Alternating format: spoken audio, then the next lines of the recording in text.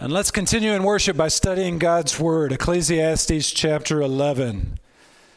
If you would, take your Bibles and turn there. All of you who are tuning in right now downstairs at home, let me invite you as well to turn to our passage as we're finishing up the book of Ecclesiastes in our series Vanity Fair. You know, this is a great section of this book, full of what you might call little chestnuts of wisdom, little statements that you have to kind of crack open and process to fully understand and apply them. But I will say this, just as an overview of this chapter, I don't think the theme of this passage as a whole is applied wisdom or something like that. It's not, practical sayings or aphorisms meant to improve your life. 10 steps to improve your life from Ecclesiastes 11. I don't think that's the theme here, because there are some things that you know, but there's also lots of stuff that you don't know. And the theme of this passage is that you don't know some stuff.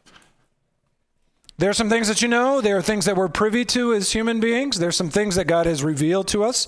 Other things we don't know. In fact, there are 4 places in this passage where the author says, you don't know something about this world. Look at verse 2 with me. Everybody got your Bibles open? Chapter 11, look at verse 2. You know not what disaster may happen on earth. You know not. Is that true? Was that true this last week when you had this massive volcano erupt next to the island of Tonga, shooting ash into the stratosphere, creating tsunami waves that were 50 feet high? Who saw that coming? We don't know. There's disasters that happen in this world that we maybe only have a few moments' notice that's going to happen. So we don't know that. Look at verse 5. You don't know the way the Spirit comes. And then later in verse 5, you don't know the work of God. We don't know some of the stuff that goes on in this world. That's true. Look at verse 6. You do not know which will prosper. So I see the theme of this chapter 11, as you don't know. That's the title of this message. You don't know. You don't know stuff. The verb in Hebrew for know is yada. So you don't yada some stuff in this world. But you do know this. So Solomon, as he's unpacking this chapter, he's like, you don't know, you don't know, you don't know, you don't know, you don't know. And then at the end, he's like, but you know this. You know something. And that's in verse 9 when he says, but know that for all these things, God will bring you into judgment. We know this, even if we don't know anything else, that God is going to judge us, our actions. We know it. So let's talk this morning about some things that we don't know and something that we do know. Write this down in your notes as number 1. We don't know the future, Harvest Decatur. And in light of the fact that we don't know the future, Solomon's going to give us, yes, some practical application, some advice about how to live our lives. And here's the first thing he says. We don't know the future, so therefore be generous. Be generous. Solomon says in verse 1, cast your bread upon the waters, for you will find it after many days. Give a portion to 7, yea, even to 8, for you know not what disaster may happen on earth. This is the ancient equivalent to pay it forward. Pay it forward. Cast your bread upon the waters. This means be generous to others with your resources. If you remember last week, Solomon was talking about how we should interact with our superior, the king. And he basically said, don't insult the king, not even in private, because the walls have ears. And the king might find out, and he might remove your head from your neck. So don't talk bad about the king. So he gives you some advice for how to deal with the superior. Now he gives you some advice for how to treat your subordinate. And what he says is, what he advocates for is charity and generosity. Cast your bread upon the waters. When I was a teenager and I would read this, the image that would come to mind for me was like taking bread and tearing it apart and throwing it on the lake to the ducks. Anybody else do that? I did that for a long time until they put up a sign, don't feed the ducks. But I used to do that. And I was reading this passage, and it doesn't really work because you feed the ducks, but the ducks don't ever feed you back. They don't really pay it forward. But you need to understand, in the ancient world, cast your bread upon the waters, that's proverbial for generosity and for liberality of spirit. Give broadly to others. Like when you, and the picture there is like when you put your bread upon the waters and it kind of floats in different directions. Just kind of randomly be generous, spread it out to as many people as you can.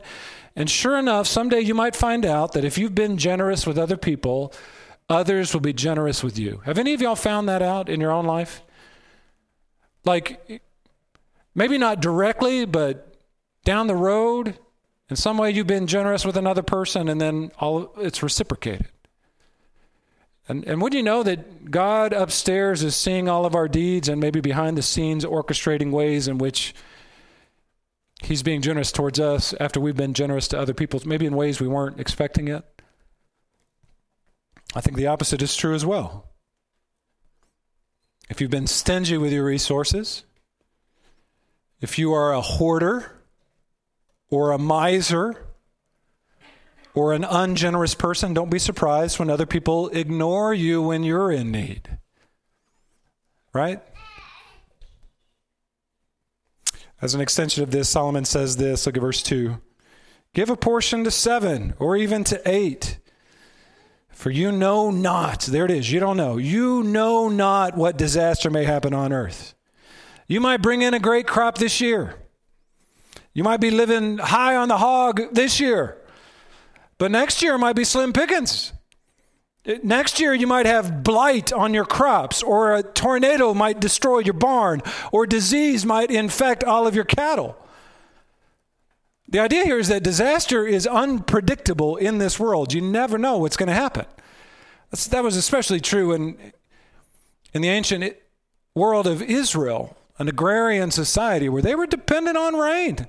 They were dependent on God's grace for their crops year in and year out. It's not just farmers in an agrarian society, though. When I was in high school, my dad worked for this company called Motorola. Y'all remember Motorola? Nobody even knows who that is anymore. But Motorola was this big, powerful, wealthy company. And I think they invented walkie-talkies or something. And then they did semiconductors and they did cell phones, and the money was just coming in truckloads for Motorola.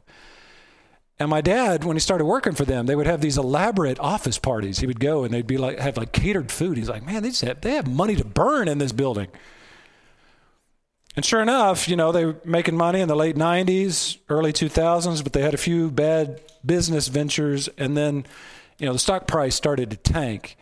And they started to lay off some people, and now it's like a byword. It's like a cautionary tale. Remember Motorola? Oh, yeah, that was like 3 generations ago in high-tech industry.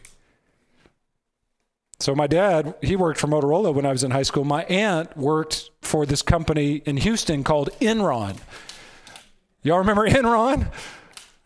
They were making money hand over fist, billions and billions of dollars. So the accountant said, but in reality, they were hemorrhaging money, and they took a nosedive. You never know what's going to happen in life. You might have had a great job there, and all of a sudden, you're unemployed. You never know what a little thing like a virus will do to cripple human civilization. Who saw this coming in 2019? Remember 2019? It feels like decades ago, doesn't it? Who saw this coming? And what Solomon is saying here is expect the unexpected. He's saying be generous with others, be charitable as a way of life, because you might need that reciprocated at some later time in your life. Solomon says elsewhere in the book of Proverbs, he says, whoever is generous to the poor lends to the Lord, and he will repay him for his deed. Solomon also says, whoever has a bountiful eye will be blessed, for he shares his bread with the poor. Martin Luther, the reformer, said, be generous to everyone while you can. Use your riches whenever you can possibly do any good. And what's amazing about this is, this is not like a selfless challenge towards generosity. Not really. In some ways, what Solomon is encouraging here is self-interest. Be generous with another person because you might need that someday down the road. The generosity of another person.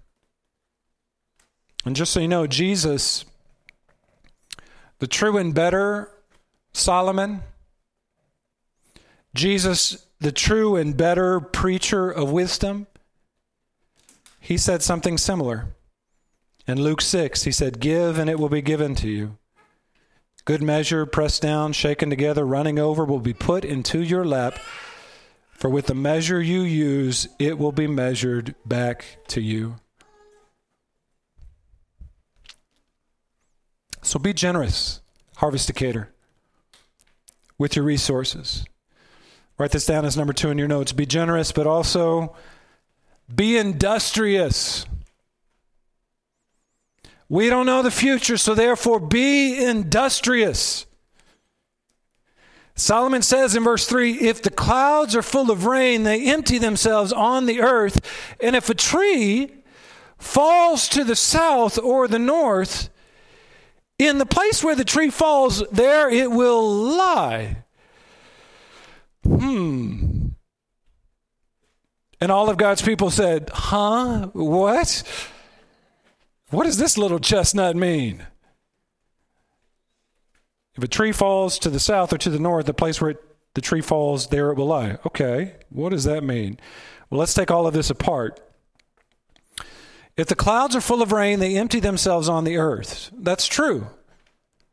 I mean, you can see that empirically. Even in the ancient world, they knew when it was about to rain. And in the ancient world, everybody was a amateur meteorologist. They had to know what would rain because no rain, no crops, you're dead. That's how it worked in the old world. So everybody had to know. Everybody was waiting for rain. Everybody was hoping for rain. Everybody could see when the clouds were full and it was about to rain.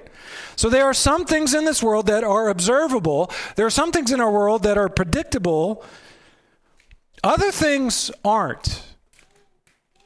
And that's why Solomon says, and if a tree falls to the south or to the north, in the place where the tree falls, there it will lie.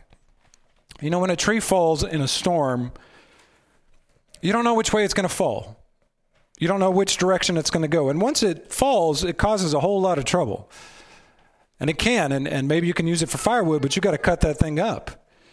Unlike rain, which falls and fills the ground with nitrates that makes the crops grow, a tree falls and it's, for the most part, an inconvenience. That's the idea here. And there's permanence to a tree falling too. Rain comes and goes all the time, several times a year, even in Israel. Trees, they come and go slowly over decades. In my backyard, some of y'all have been in my backyard. We got this great sledding hill, and sometimes kids come over and sled down the hill, Alistair and his friends. And when they sled down the bottom, they have to navigate the trees, So they came to me once, they're like, Pastor Tony, you got to cut these trees down so we can get to the bottom of the hill. These trees are getting in our way. And I told him, I'm not cutting those trees. Those trees are older than you are. And they've been here longer than the house has been here. I love trees, by the way. I love trees because there's a permanency to the trees. They come and they grow up big and strong, but it takes time to raise a tree, doesn't it? To grow a tree. So the idea here, even in nature, is that some things are transient. Some things come quickly like rain. Some things are more permanent like a tree. Some things are transitory. Other things are more permanent. And life and nature are full of both of those, rain and trees. There's full of predictable things and unpredictable things too in our world. Look at verse 4. Solomon says, he who observes the wind will not sow, and he who regards the clouds will not reap. Okay, this one's a little clearer. What's the picture here? Well, Solomon's painting the picture of a procrastinator. Farmer here doesn't sow because he's worried about the wind. And he doesn't reap, he doesn't harvest because he's worried about rain. And so he does nothing because he's paralyzed by the unknown, and that's not good. In ancient Israel, the best time to sow crops is when it wasn't windy outside. So when you scatter the seed, the wind doesn't just blow it off all over the place. So that way, there's no wind as you scatter the seed. It evenly can be spread throughout your property. So you want to find a day, you want to find weather that's not windy. And then When you harvest crops, you wanted to harvest when it was dry, not wet. That's still the case today, by the way. You don't want to go out there in the middle of a rainstorm or after it just rained and then get bogged down and then get your grain all full of moisture. So you want good weather. And what Solomon is saying here is that this farmer, he doesn't know the future. And it could be windy and it could be rainy. And because of that, he's procrastinating, and that's not good. He's paralyzed by fear of what might happen in the natural world. The reality is, and this is what Solomon's getting at, is that, life is full of risks. Life is full of risks. Life is full of indeterminacy and uncertainty, and you can't use that as an excuse for indolence or for inactivity. You got to work. You got to get done what you got to get done. You got to take some risks, too, in life. Future favors the brave. And by the way, that's not just a principle for economics. That's a principle in many areas of life. Is it a risk to get married in this world? Don't amen that too loud. Is it? Yeah, it is. Is it a risk to have children in this life? Man, they break your heart sometimes, don't they? I heard Tommy Nelson say this last week. Kids, they end up brain dead about 10 years of their lives until they recover from it. That's normal. Is there risk in taking a job somewhere, moving somewhere? Is there a risk in starting a business? Is there a risk in planting a church? Nah, that's a piece of cake, Pastor Tony. Anybody can do that. Really now? No, life is full of risks. Life is hard sometimes. And you don't know what the future holds. You don't know with that spouse whether they're going to get leukemia someday, or your kids. You don't know. We do the best that we can with our kids, right? And we bring them in front of the church and we make these commitments. And I'll just tell you, statistically, your kids have much better chance than the rest of the kids in this world. Go to church, 2-parent family, growing them up here, putting them in Harvest Kids. They got great chance. But there's no guarantees on anything. Some of y'all know that. Does that mean we shouldn't have kids? Does that mean we shouldn't get married? No, we trust God and we mediate the risks in our life as best we can, but we don't live our lives full of inactivity and full of procrastination. We don't live our lives scared of what might happen. That's not what God wants from us. Speaking of the spiritual implications of this is what Phil Ryken says about it. You can read this on the screen. Is evangelizing somebody, is sharing your faith with somebody risky? Yeah, it is. Especially in our day. And Ryken, speaking of spiritual implications of this passage, he says, rather than watching the wind and the clouds, imagining all the difficulties and waiting for better circumstances, we should try and do what we can with whatever God has given us in life. Pursue the dream you believe that God has given you for your calling in life. Get involved in ministry. Show mercy to someone in need. Start a friendship with a neighbor and pray that God will use that relationship to lead your neighbor to Christ.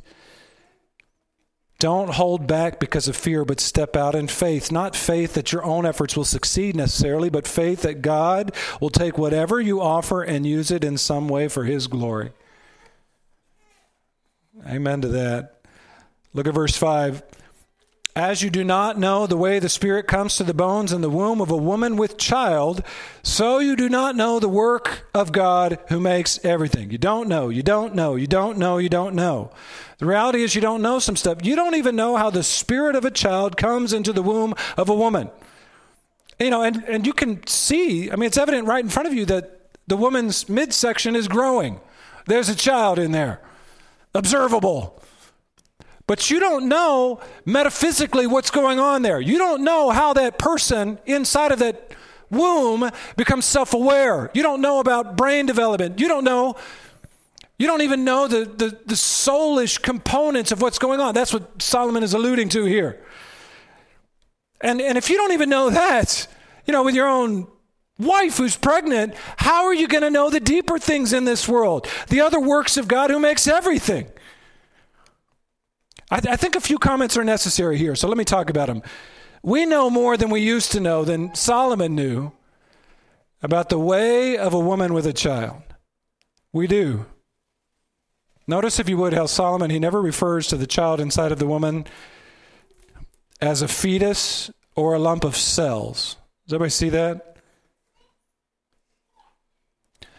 We've got something in our day, praise God for it, called 3D ultrasound and 4D ultrasound. Isn't that great? So we know more than Solomon knew in his day.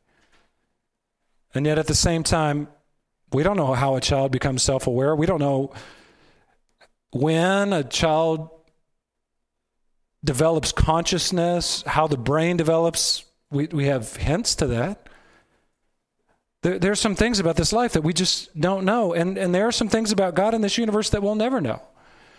For instance, what are the basic building blocks of matter? Do you know? We just keep finding smaller and smaller and smaller particles. And are we ever going to get to the end of that? I don't know. I was reading a book this last week, and they were telling me about particles. Like, we didn't even learn about that when I took physics and chemistry. Like particles that are smaller than the particles that I learned about. When is that going to end? Maybe it never will. I mean, we don't even know. They say they know how big the universe is. Have you ever heard the estimates? I mean, it's just like, what? Billions and billions and billions. After the first billions, I'm like done. Like, what does that even mean? It's so huge. And even if we knew how big the universe is, we'll never explore it. We don't even have time to name all the stars that are out there. And there's some stuff that we won't know. Is that a comfort to you? Like, there's some stuff I'll never know. Good. That means I'm not God, and God's out there. You guys remember when Job was suffering and he was demanding of God an answer for his suffering? And at the end of that book, after Job demands an answer from God, God finally shows up. You remember what God says to Job? God says, Job, where were you when I made the hippopotamus? Or whatever the behemoth is. Where were you when I put the whales in the sea, Job? You don't even know where I store the snow. You don't even know how lightning is made. You don't even know the right questions to ask. It was kind of, God didn't say this directly. He was maybe a little more courteous than you and I would be. What he basically was saying was, how dare you? How dare you, Job? You don't even know the right questions to ask. And there's just stuff that we don't know. I could go a lot further down this road, but that's not really where Solomon is taking us. Here's the point he's trying to make. Look at verse 6. In the morning you sow your seed, and at evening withhold not your hand, for you do not know which will prosper, this or that, or whether both alike will be good. In other words, what he's saying is work hard, get done as much as you can, when you can, diversify your labor, diversify your portfolio, diversify your skill sets, because you don't know what the future holds. I mean, you don't even know how babies become self-conscious. How are you going to know whether this business venture or that business venture will be successful? You just don't know. And you might think, well, that's kind of weird advice coming from Solomon. That's not what you would think advice would be in the Old Testament. But you got to know, in wisdom literature, wisdom for the Hebrews was incredibly practical. It wasn't like ethereal kinds of wisdom, like how many angels dance on the head of a pin or something. They didn't argue about that. They didn't argue about, can God microwave a burrito so hot that he can't eat it or some crazy thing like that. They didn't care about that. They cared about practical stuff. And this is wisdom here for a Hebrew. Be generous with your resources. Be industrious. Work hard and recognize the fact that you aren't God. There's lots of stuff you don't know and you'll never know. Do the best with what you have. And you don't know the future. You don't. So do your best to mediate risk. And don't let that be an excuse to be idle or to be gun shy. Take some risks even. Step out in faith. Write this down as number 3 in your notes. You don't know the future, therefore be generous, be industrious, and then thirdly, be joyous, says Solomon. Solomon says in verse 7, light is sweet and it is pleasant for the eyes to see the sun. And as I read that, you might, who's writing this? Where'd this guy come from? Now Solomon's all happy, happy, happy. He's been depressed this whole book. Now he's happy. Light is sweet and it's pleasant for the eyes to see the sun. Don't you love the sun? Don't you love the vitamin D when it gets into your system, makes you feel better? Don't you love, especially after like 20 days of cloudiness out there and cold, the sun comes up and you're singing the Beatles, aren't you? Here comes the sun, do-do-do-do, aren't you? I sing that all the time. It's the best thing George Harrison ever wrote. And the fascinating thing about this verse is, Solomon's talking positively about the sun, but 29 times in this book, he laments about being under the sun. And there are other times in this book where he laments about being alive, and he says essentially, I'd be better off dead. If you remember in Ecclesiastes 6, he said, if a man fathers 100 children and lives many years, so that the days of his years are many, but his soul is not satisfied with life's good things, and he has no burial, I say that a stillborn child is better off than he. Whew! Remember that? Remember those depressing sections in Ecclesiastes? I know you remember because I saw your face when I was preaching it, and all of y'all were like, you got to be kidding me. This stuff is beating me up. And now that all that depressing stuff, all that depressing talk, and here's Solomon, I don't know, maybe turning a corner in verse 7 saying, light is sweet and it's pleasant for the eyes to see the sun. Translation, it's good to be alive. A living dog is better than a dead lion, he said in chapter 9, verse 4. It's just good to be alive, isn't it? And here's what Solomon's getting at. Look at verse 8.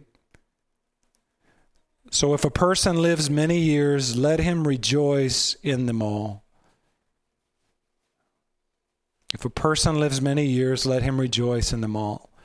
In other words, can I give you my own kind of paraphrase here? Don't turn into a crotchety old man, okay? Don't be that curmudgeonly person who says, well, back in my day, blah-de, blah, blah, blah. We didn't do it that way. Don't do that. Rejoice in life. Rejoice that you still have life. Rejoice in life even if you have high cholesterol, people. Even if you got a bad back. It's just good to be alive. I read a quote this last week. It was about a man named Wendell P. Lovelace who lived into his 90s. And Lovelace used to say when he was older, he said, I don't go out much now because my parents won't let me. 90-year-old guy saying, I don't go out much now because my parents won't let me. Mother Nature and Father Time, my parents, they won't let me out anymore. But he was just happy to be alive. He was just happy to be able to be used by the Lord. Do we have limitations as we age? Do we now? Does that mean we can't enjoy life? No, let me encourage you, some of you especially who are a little longer in the tooth than me, enjoy your grandkids. Enjoy life with them. Enjoy your children as best you can. Enjoy a good book. Right? Enjoy food. I mean, think back to all the Carpe Diem passages in Ecclesiastes. He's kind of depressed sometimes, but then he's like, well, you know what? But you still should enjoy life. You should still make the most of what you have with your labor, with your loved ones. Enjoy life as best you can. Enjoy a good football game from start to finish. That's my idea of a good time. That's like torture to my wife, but enjoy going to church. Enjoy worshiping the Lord. Enjoy a conversation with friends. Maybe somebody your own age, maybe somebody a different age than you, maybe somebody younger than you or older than you. Enjoy the relationships that you have in this world. Rejoice in that. Enjoy a piece of chocolate cake and praise the Lord. And then make a joke about how many candles there are on the cake. And rejoice that you're still alive, that you made it to another year. That's the exhortation here from an old man, the old man Solomon. It's good advice. I was listening this last week to The World and Everything in It, this podcast that I listened to, and they were doing this special on Eric Liddell, Eric Liddell is one of my heroes, Scottish runner, won the gold medal in the 400 meters in 1924. They made the movie Chariots of Fire about Eric Liddell. And someone once asked Liddell what was his strategy for running the 400 meters. Because that wasn't really his event. He was better with the shorter distances, but he won the gold in the 400 meter. They said, what's your strategy? He said, the secret of my success over the 400 meters is that I run the first 200 meters as fast as I can. And then for the second 200 meters, with God's help, I run even faster. I've been thinking about that quote all week and thinking to myself, Lord, I'm middle-aged now. I'm at the middle of my life. Maybe I ran the first 200 meters as fast as I can, maybe not, but I'm going to run the last 200 meters of my life as fast as I can, serving you, rejoicing in everything that you've given me. I think this is heavy on my heart right now because Eric Liddell, he was 43 when he died, and I'm 43. Whenever you hear about people who die around your age, you're like, man, what have I been doing? Maybe that's the wrong attitude to have, but I just think that every day that I have, every year that I have from this point forward, I'm living longer than Eric Liddell. Each day is a gift. Rejoice that you're alive. Solomon says in verse 8, so if a person lives many years, if that's you, if you live many years, rejoice in them all, but let him remember that the days of darkness will be many, and all that comes is vanity. In other words, enjoy life while you can because it's short. And you only get one shot at life. I know there's eternity, and we look forward to eternity, but you can't repeat the life that you're living now in eternity. It's different. You can't evangelize in eternity. You can't win people to Christ in eternity. You can't redo your life in eternity. Now's your chance to make the most of it. So make the most of it. When I was younger, it's funny, when I underestimated when I was younger the tendency that you have as you get older towards pessimism. Anybody else struggle with this? You just kind of get this cynical streak in you as you get older. Because when you're younger, you're like, I'm going to conquer the world. Then you get a little older and you're like, I just want to finish without doing something stupid. My goals have totally changed. And you get maybe a little risk averse, and you get a little nervous, and you get a little cynical as you get older. And I remember even interacting with my pastor a little bit. I was the PowerPoint guy for my pastor when I was a teenager, but we didn't have PowerPoint. We had this overhead projector. Y'all remember those things? He'd turn it off, and I'd go and switch out the sheets. We were real high tech back then. And I'd have interaction with my pastor sometimes, and I'll be honest, he was kind of grumpy sometimes as a pastor. And I remember thinking to myself, what's his deal? Why is he so grumpy? And he would preach these sermons that were really dark. And I would just say to myself, why is he so glum all the time? But now, after pastoring for a while, 43 years old, I'm like, yeah, I get it now. I understand. I wrote this down a few months ago as I was preaching Ecclesiastes. I was trying to think through my own life. And by the way, it's been so good reading Ecclesiastes as a young man, thinking it through as a young man. Now I'm middle-aged, thinking that through as well. Some of y'all who are a little older, maybe you're reading Ecclesiastes with fresh eyes as well. But I remember writing out, as we started this series, just my own personal struggle in the trajectory of life. And here's what I wrote. I said, in my 20s, I struggled with idealism. In my 30s, my struggle was with pragmatism. In my 40s, my struggle is with pessimism. So when I was young, I was idealistic all the time. And that was kind of a struggle sometimes. In my 30s, it was like pragmatism. Got to buy a house. Got to figure out life. Got to figure out parenting. Pragmatism. Now it's pessimism. That's my struggle. I relate more to what Solomon says in Ecclesiastes. Some of you are like, just wait till you get to your 50s into your 60s, Pastor Tony. Then you struggle with some other isms, like rheumatism. Yeah, I get it. And Solomon is saying here, as an old man, don't let cynicism and pessimism get the best of you as you age. Enjoy life while you can. Make the most of it.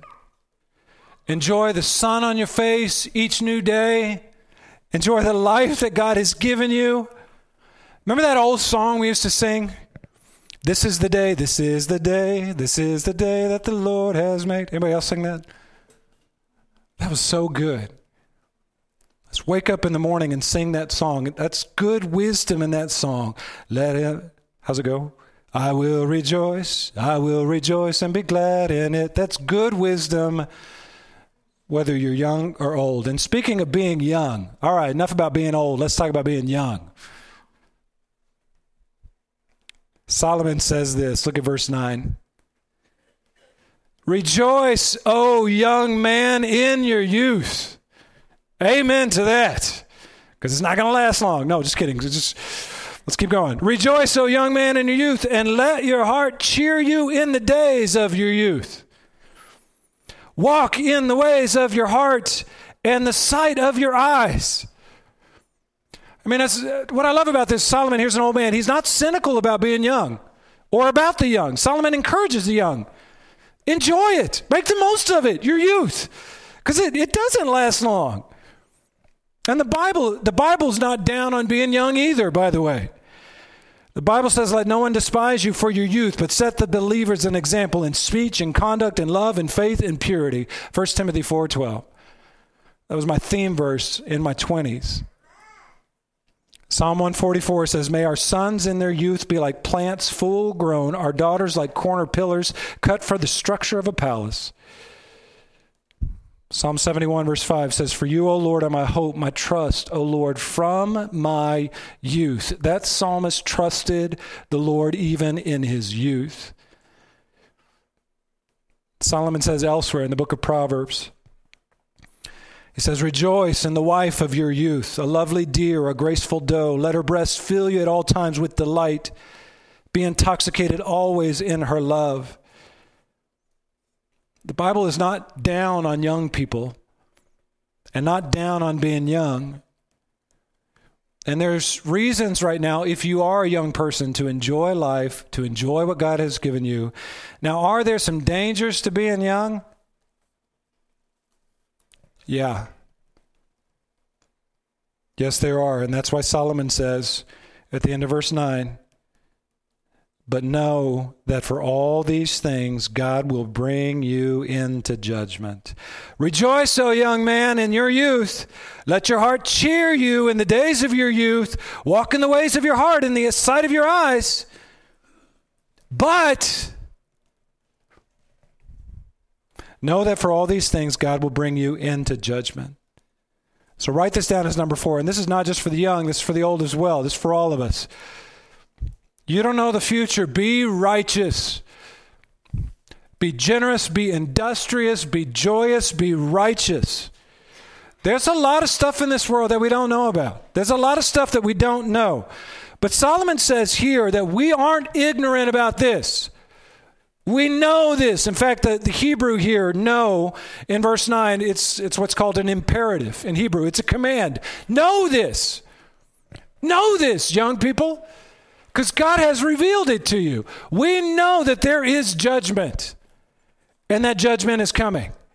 But know that for all these things, God will bring you into judgment. So what Solomon is saying here in verse 9 is, young people, enjoy life, but don't do stupid, okay? Enjoy your life, have fun, enjoy your youth, but don't chase after sin, and don't be foolish with your actions, because God will bring all of your actions into judgment. Charles Spurgeon said once, he said, youthful sins lay a foundation for aged sorrows. Is that true?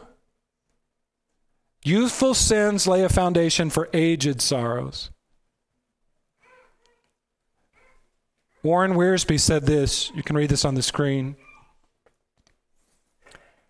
He said, the best way to have a happy adult life and a contented old age is to get a good start early in life and avoid the things that will bring trouble later on. Young people who take care of their minds and bodies, avoid the destructive sins of the flesh, and build good habits of health and holiness have a better chance for happy adult years than those who sow their wild oats and pray for crop failure.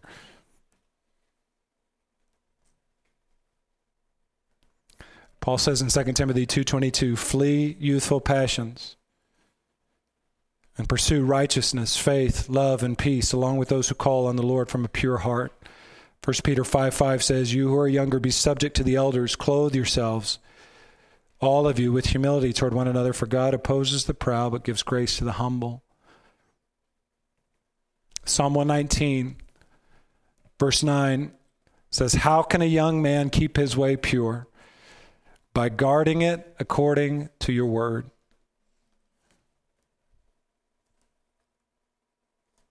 Solomon says in verse 10, remove vexation from your heart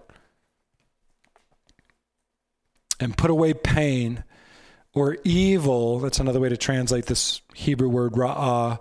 Put away evil from your body, for youth and the dawn of life are vanity.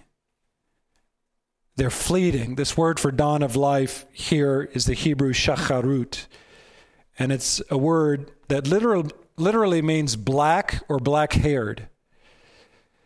So, a Jewish young person typically had black hair. So in Song of Solomon, as the bride was talking about her groom, she complimented her groom by saying his head is the finest gold, his locks are wavy, black as a raven, she says about him. That's like the ancient equivalent to tall, dark, and handsome. So when you're young, when you have the vigor of life, you have black hair. When you get older, black turns to gray. Right? Right? Not just black, but brown and blonde too. Turn to gray. And what Solomon says here is that youth and blackness of hair is vanity. In other words, it's fleeting. Remember that Hebrew word hevel? It's like smoke. It just comes and then dissipates and disappears, and before you know it, you're 30, and then you're 40, and then you're 50.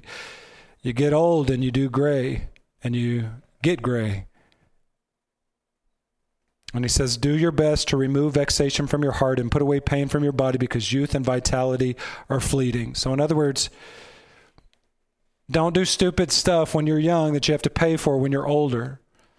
Don't get married to 5 different people in 5 different states and then have to send child support all over the country. That's unwise.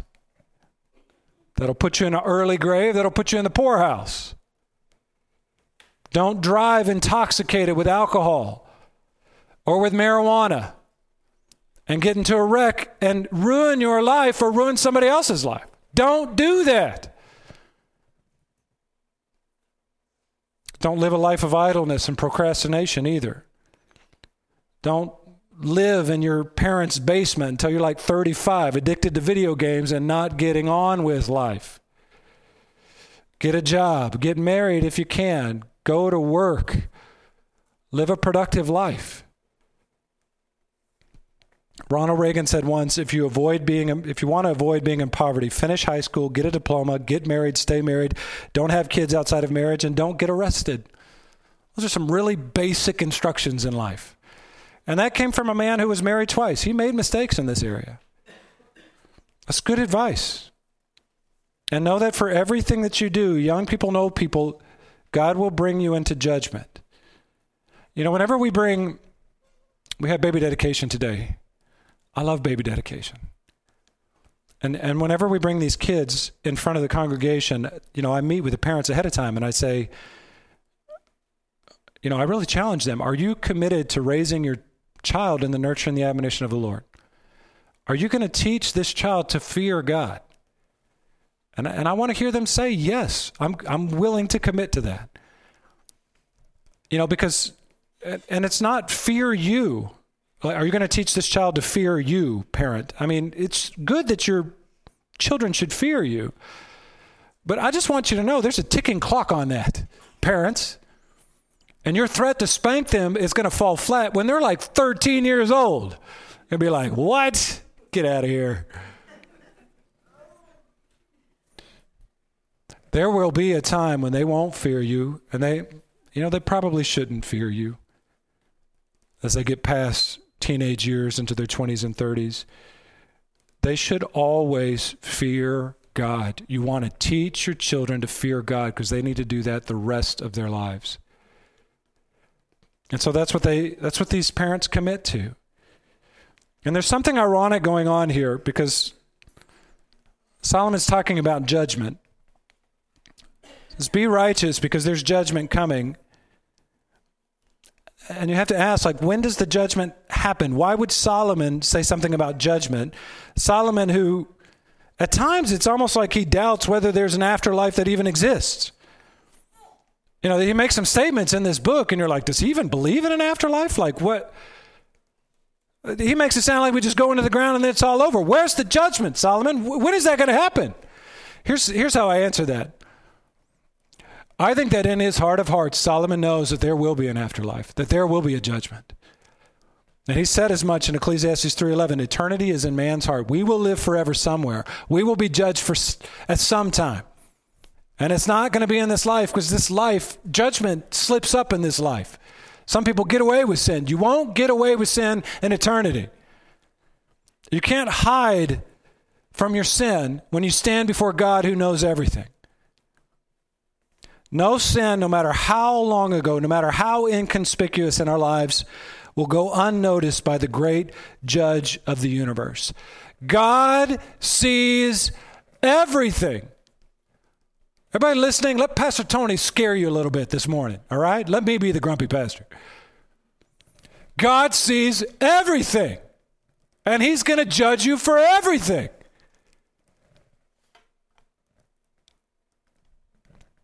You might say, that's okay, Pastor Tony.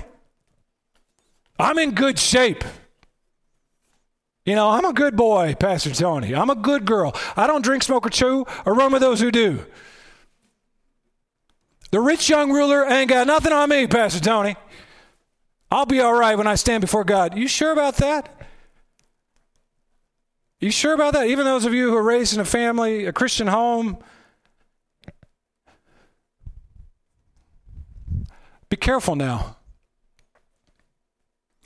Because there's something you should know about what the Bible says about being righteous. I kind of set you up with that fourth point. Be righteous, but you can't be. Because Paul says in Romans 3, verse 10, that there is no one righteous, no, not one. You might say, well, that's New Testament stuff, Pastor Tony. We're talking Old Testament today. Actually, no. When Paul said that, he was quoting David. He was quoting Solomon's father. In Psalm 14, the Lord looks down from heaven on the children of men to see if there are any who understand, who seek after God. They have all turned aside. Together they have all become corrupt. There is no one who does good, not even one. In fact, some see an allusion to Ecclesiastes in Paul's statement in Romans 3. Solomon said earlier, sure there is not a righteous man on earth who does good and never sins.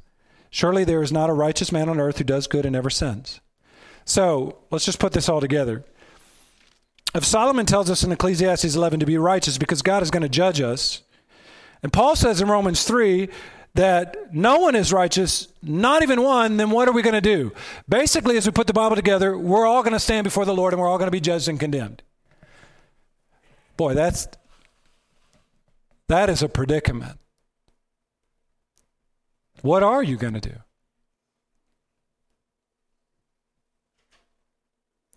Well, the title of this message today is You Don't Know. You don't know some stuff. You don't know some stuff about the future. You don't know what's going to happen in your life. But there is some stuff that you do know. You know how you know it? Because God revealed it to you in His Word. And I don't know a lot of stuff, but I know this. And I know this about the future. That there is an eternity where we will spend either in the presence of the Lord or separated from the Lord forever and ever and ever. And I know this, that while we were sinners, Christ died for us. Jesus Christ, the second person of the Trinity, came into this world and He took on human flesh and He died a bloody, gruesome death on the cross so that we might be counted righteous in His sight. And the Bible says that if you have faith in that work that Jesus did for you, then you will be counted as righteous before a righteous God. If you don't have faith, then you stand condemned. So be generous, harvesticator. Be industrious. Be joyous. It's good to be alive. And then put your faith in Jesus Christ, because your faith in Him reckons you righteous before a righteous God.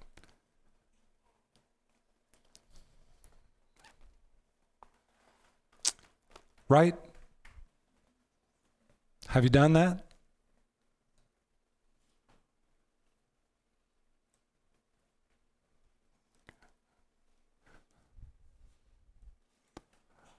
Look, I don't know how much time we have left in this world. Jesus could come back at any moment. And even if He doesn't come back soon, you're not promised another day. Do you know Christ? Do you have saving faith?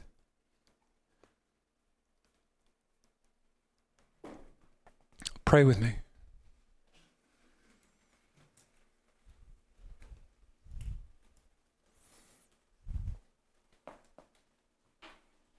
Wherever you are right now,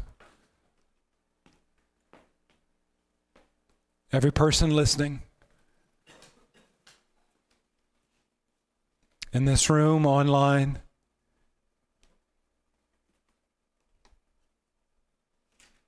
we are all sinners condemned before God.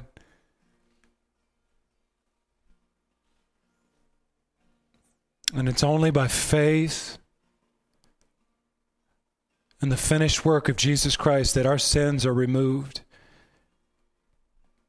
And we can move from condemnation to salvation.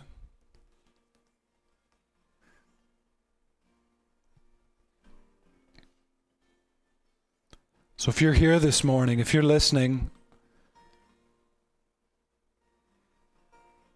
and you've never put your faith in Christ, now is the time to do that.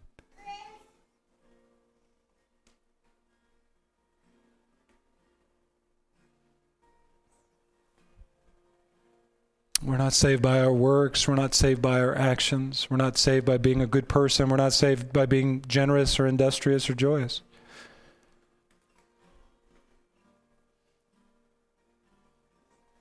The reality is you can't save yourself.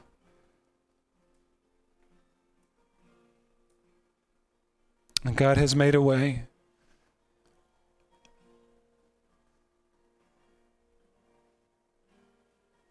we confess with our mouth that Jesus is Lord and believe in our heart that God raised him from the dead, we shall be saved. So if that's you this morning, then talk to the Lord right now in the quietness of your soul. Tell the Lord, I am a sinner. I was broken your loss.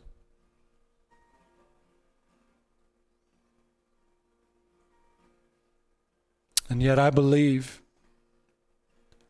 that Jesus died for my sins, that he rose from the dead. I believe, I confess him as my Lord. I surrender my life to him.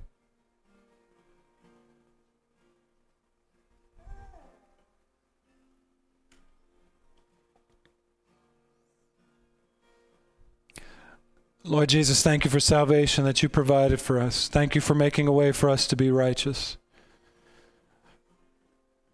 Not on our own, but through what you've done for us. Thank you, Lord, for giving us a way to escape the coming judgment.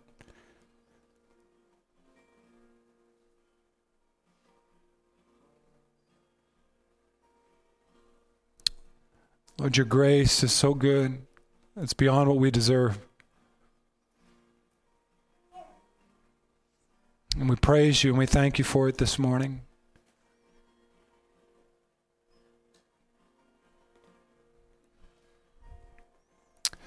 Amen. Let's stand. Let's sing together, church.